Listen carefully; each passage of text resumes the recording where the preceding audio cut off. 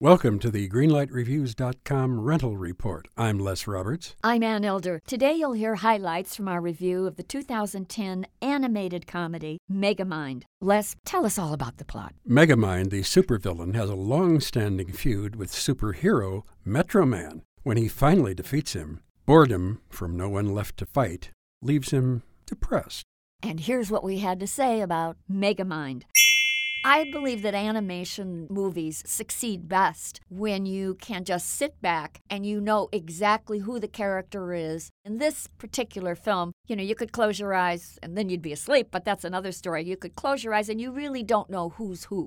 It's Absolutely. very confusing. It's not very interesting. You're right. When you watch any of the Shrek movies, does anybody have to tell you that you're listening to Eddie Murphy? Never. Of course not. When you're listening to Toy Story, you know that it's Tom Hanks. You know that it's Tim Allen. In this, there was nothing to grab onto that had the tiniest shred of humanity. I just thought the movie was such a doze fest. I thought it lumbered on the screen, and I thought it created slumbering in the audience. I am saying red light for adults, but a yellow light for kids. So you figure out what my light is.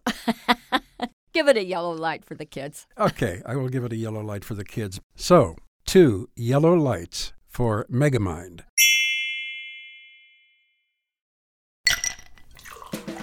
Hi, this is comedian and writer, and let's be honest, I do a lot of things. This is Dino Tripodis, the host of Whiskey Business, the podcast not so much about whiskey as it is one with whiskey. Yes, we drink and talk about whiskey, but we do so much more with so many interesting people. For example, we talk to comedians like Greg Warren. I don't want to brag, but let's just say I can walk into a Red Lobster and get whatever.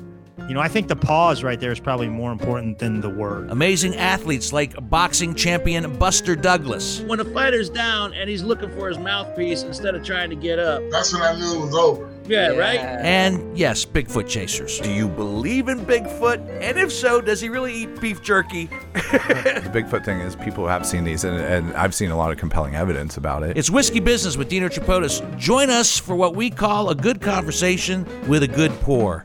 You really can't ask for much more than that, can you, people? Check us out at whiskeybusinesspod.com, a proud member of the Evergreen Podcast Network.